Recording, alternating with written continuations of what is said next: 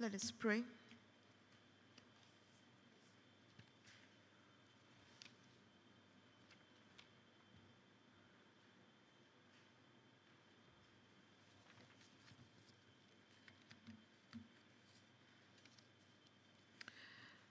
Father, we thank you for your abiding presence with us.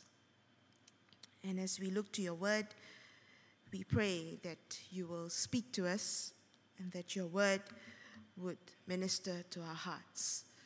In Jesus' name we pray. Amen.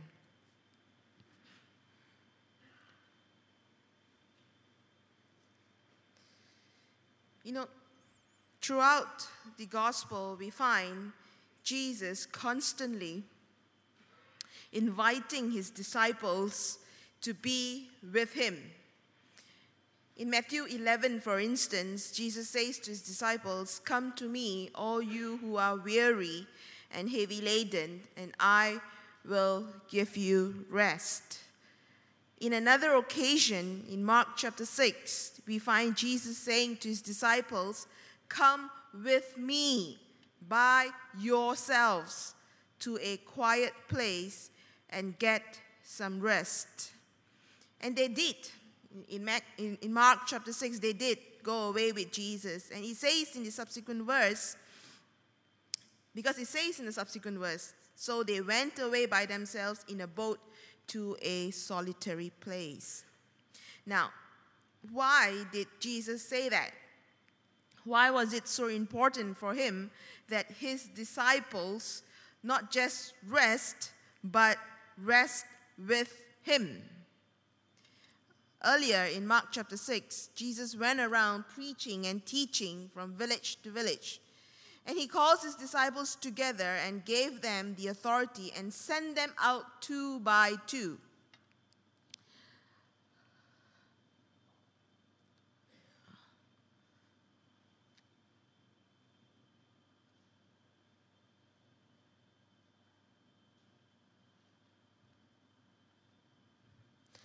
In Mark 6, 12 to 13, they went out and preached that people should repent.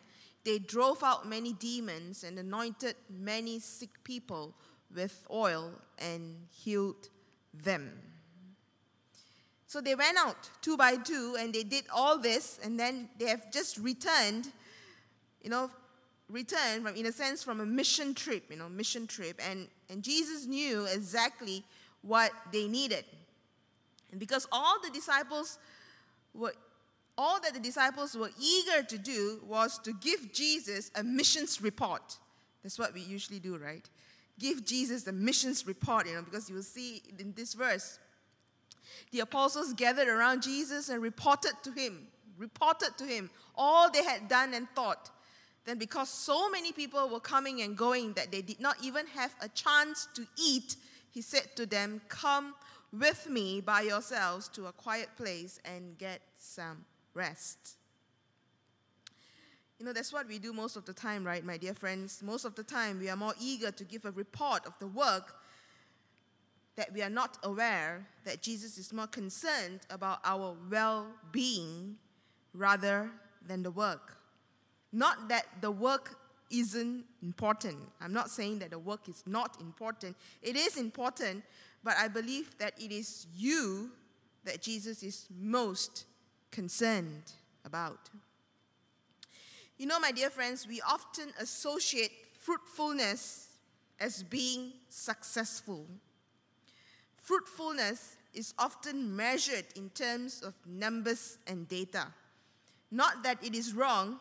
It is not wrong, because numbers and data does give us an indication of how we are doing in our work.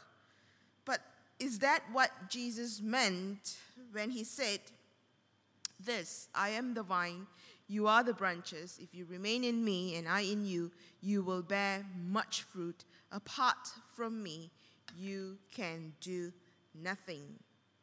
What kind of fruit is Jesus talking about here? Is he talking about success? And I really don't think so. I tend to want to visualize it this way. You see, if it is a banana tree, then it produces bananas. Correct, clever. If it is a papaya tree, then it produces papaya. If it is an apple tree, it produces. If it is a durian tree, it produces. Here, Jesus Christ is the vine. If Jesus is the vine, therefore the fruit that it should be producing is not bananas, papayas, durians, or apples, but rather Christ's likeness. Christ is the vine. The fruit is Christ's likeness. But it's important for us to note the sequence. You see, we are called to remain in Jesus and be fruitful. Not be fruitful and remain in Jesus. Remain in Jesus and be fruitful. So the sequence is, first we remain in Jesus. The result of that is Christ's likeness. But we must also understand that this abiding, or rather this union with Christ, is not one-sided. It is both ways, because if you look at verse 4, it says, remain in me, and I will remain in you. So we find this relationship, it is a mutual relationship. You know, as much as Jesus invites us to be with him, to abide in him, and to be in union with him, Jesus himself commits to us as well. He commits himself to be with us. He commits himself to abide with us. He commits himself to be in union with us. Remain in me, and I will remain in you. If you look at Jesus, Jesus himself has this mutual relationship with God the Father. Jesus shows to his disciples how this relationship with the Father is of one union. And we also see how Jesus is being submissive to the Father.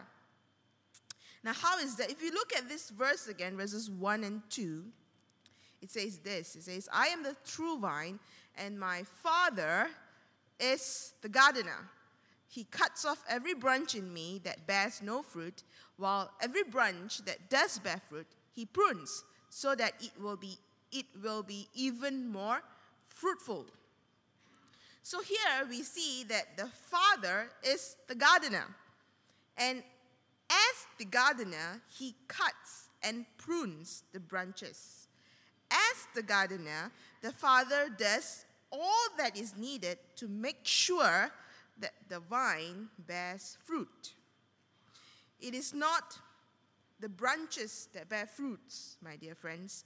It is the vine that bears fruit through the branches.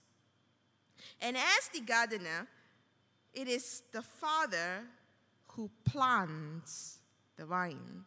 Gardener will do the planting, right? I think he does now. We don't have a third party who will come and do the planting, and then a gardener who comes and does whatever. It is the gardener who plants the vine. As the gardener, the Father is the one who decides to plant. And Jesus is simply being submissive to the Father by being willing to be planted in the midst of a broken humanity. He was willing to be planted in our sinful world, and we are called to remain in him. I am the true vine, and my Father is the gardener. Friends, there are three things about remaining in Jesus that I would like to share with all of us this morning. And the first is we are called to remain in Jesus in the midst of life's confusion and uncertainty. We are called to remain in Jesus in the midst of life's confusion and uncertainties. Jesus says, I am the true vine, correct? And this I am saying, I am the true vine, is pretty much one of the last things he says about himself before heading towards Gethsemane and ultimately Golgotha. And Jesus actually begins to speak about his departure or his death actually in John chapter 12. In John 12, Jesus was at the home of Lazarus. You remember Lazarus and the two sisters, Mary and Martha? Jesus, he had just raised Lazarus, and so here he just raised Lazarus. That's found in John 11, and here in John 12, Jesus was a dinner was given in Jesus' honor, and as usual, Martha served, right? Martha served, and Mary was also doing something here this time. Mary, what she did was she took a pint of expensive perfume, poured it into Jesus' feet, and wiped his feet with her hair. And the whole house was filled with the fragrance of perfume. Judas Iscariot would then ask, why wasn't this perfume sold and the money given to the poor? And Jesus would respond by saying it was intended that she should save this perfume for the day of my burial. By saying that, Jesus begins to point towards his coming death. And Jesus, as you read on, he states it even more clearly or rather bluntly that he is living. If you read towards the end of John 13 and John 14. Because if you find in John 13, verses 33, he will say this, my children, I will be with you only a little longer. You will look for me, and just as I told the Jews, so I tell you now, where I am going, you cannot come. I really wonder what would have been running in the mind and heart of these disciples as they hear these words of Jesus.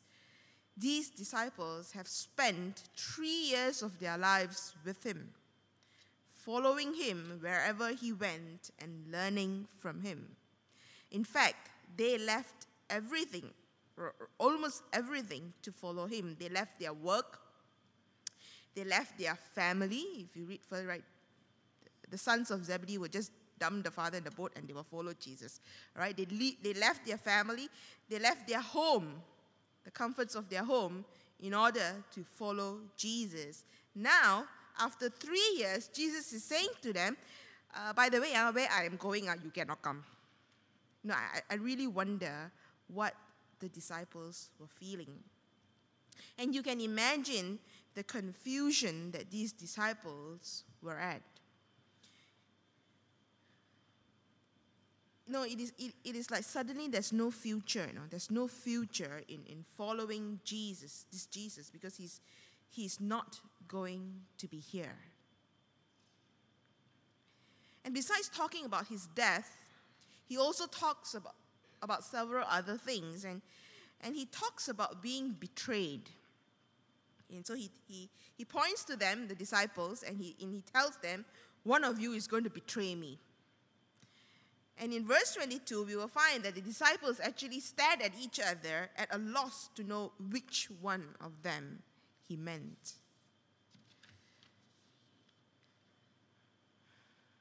So it is in the midst of such confusion and uncertainty that Jesus calls his disciples to remain in him in John 15. My dear friends, I think we can somehow identify with such disposition. There are just so much confusion and uncertainty in our country now.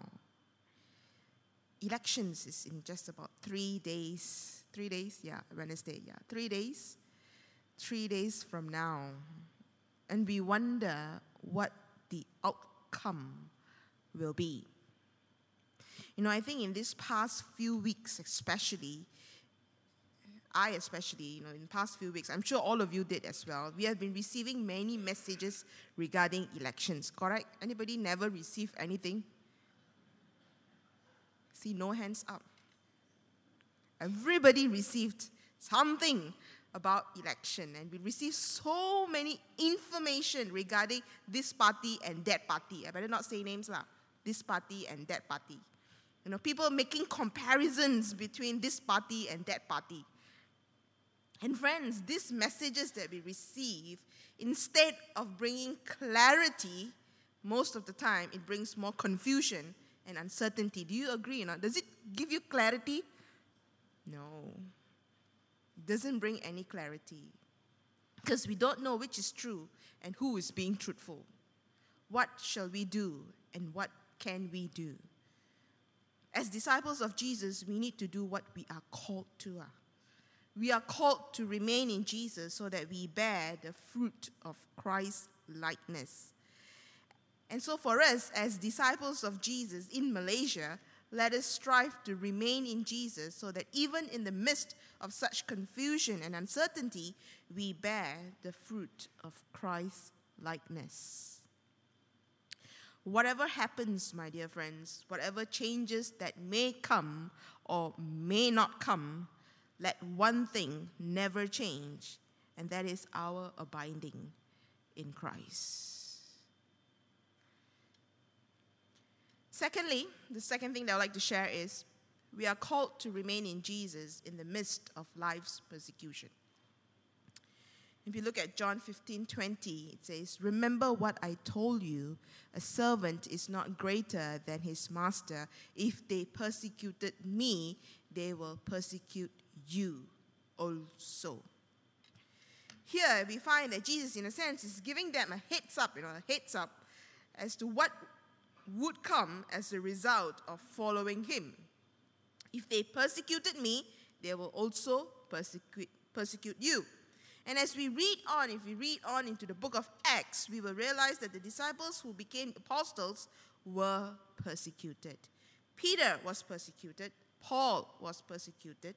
And the kind of persecution that they were going through kind of really endangered their lives.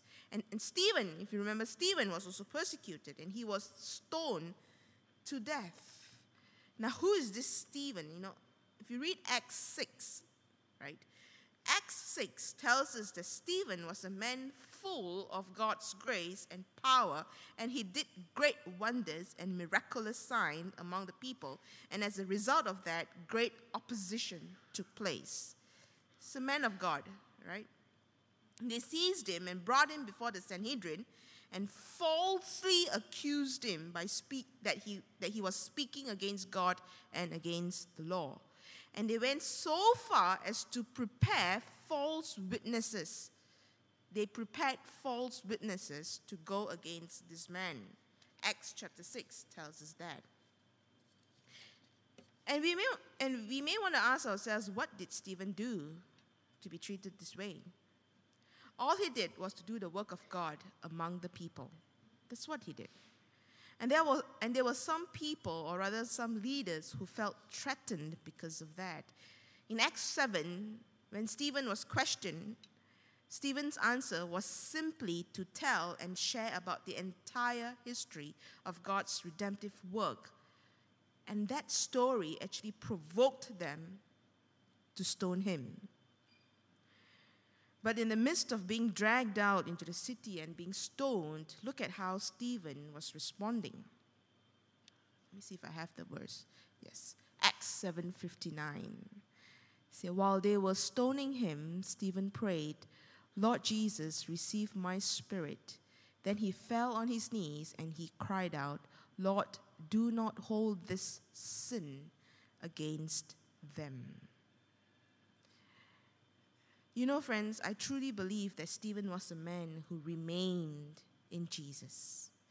Because as I read his story, I can see the fruit of Christ's likeness in him. Just look at that prayer that he utters.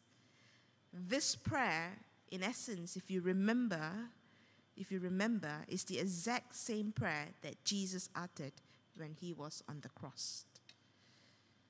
Lord, do not hold this sin against them. Stephen,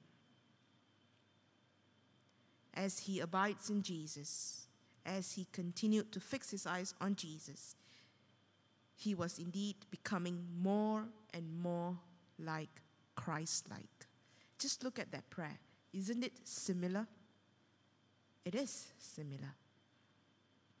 Likewise, we need to remain in Jesus. We need to abide in Jesus even when the going gets tough. And how are we to do that? What would help us to remain in Jesus? And I think the very thing that would help us to remain in Jesus is his words, Jesus' words.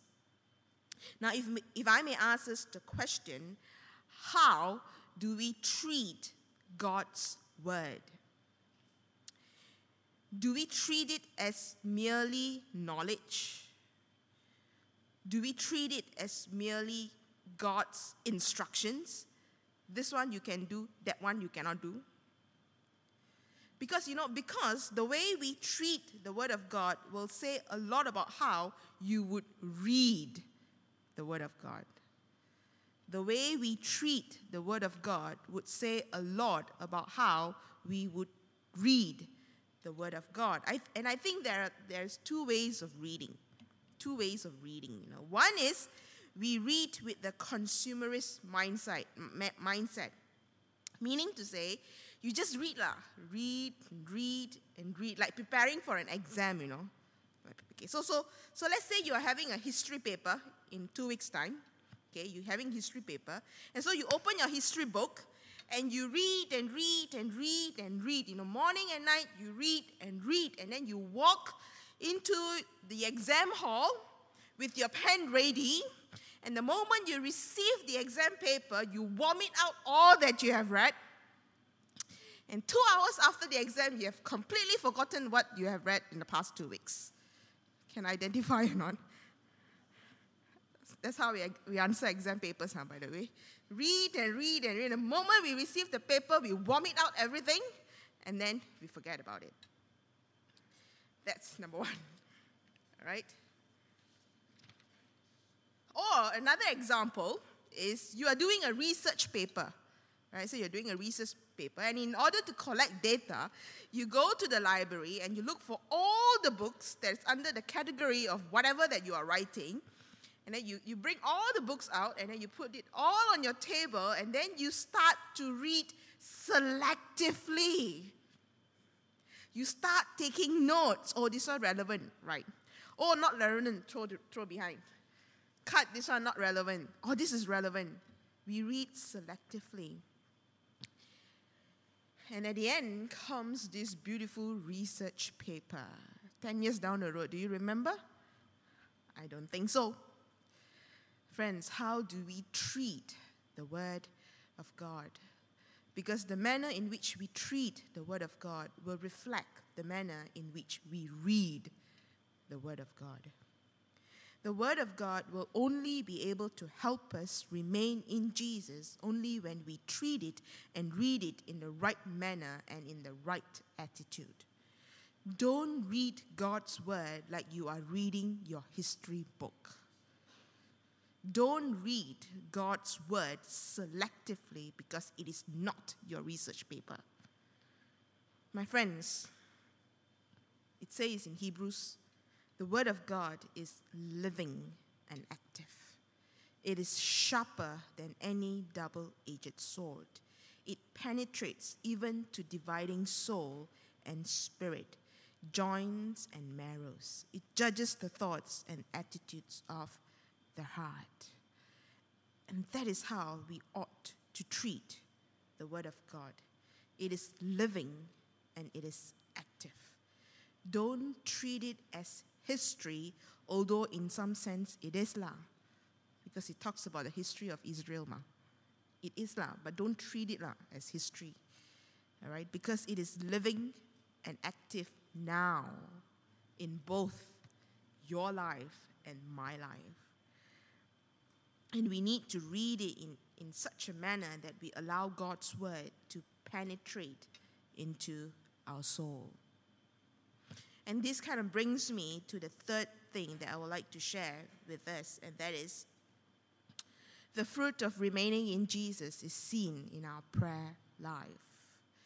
John 15:7 says, if you remain in me and my words remain in you, ask whatever you wish and it will be given you. And in John 15:16, it also says something similar. You did not choose me, but I chose you and appointed you so that you might go and bear fruit, fruit that will last, and so that whatever you ask in my name, the Father will give you.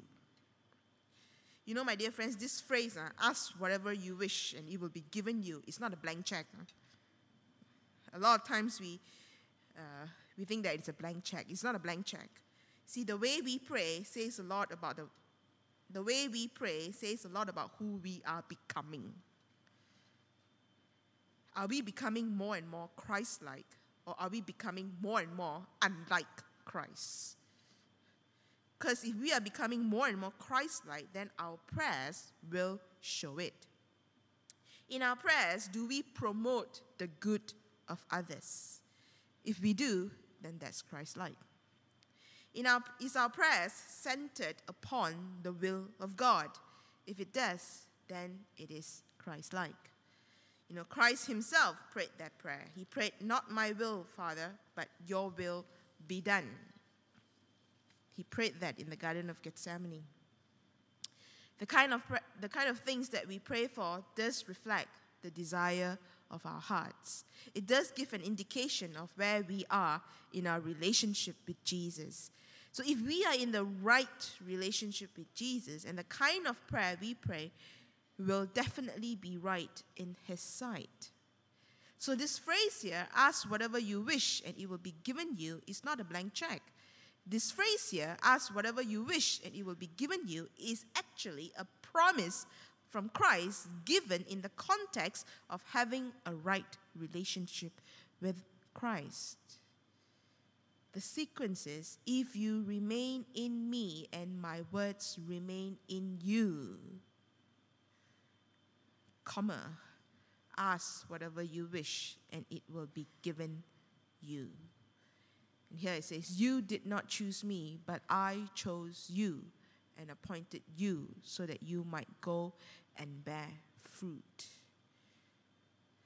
Friends, we need to be in a right relationship with Christ so that the fruit that we bear will indeed be fruit that will last. And let us, by the grace of God, strive and persevere to remain in him. Let us pray.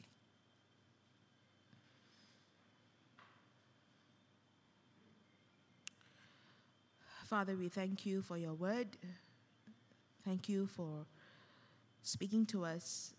And we pray, Father, that we will truly learn to revere your word, truly learn to receive your word as living and active in our lives, so that by having your word in our lives, we would be able to remain in you. And now, Father, even as we approach your table, thank you for inviting us to your table.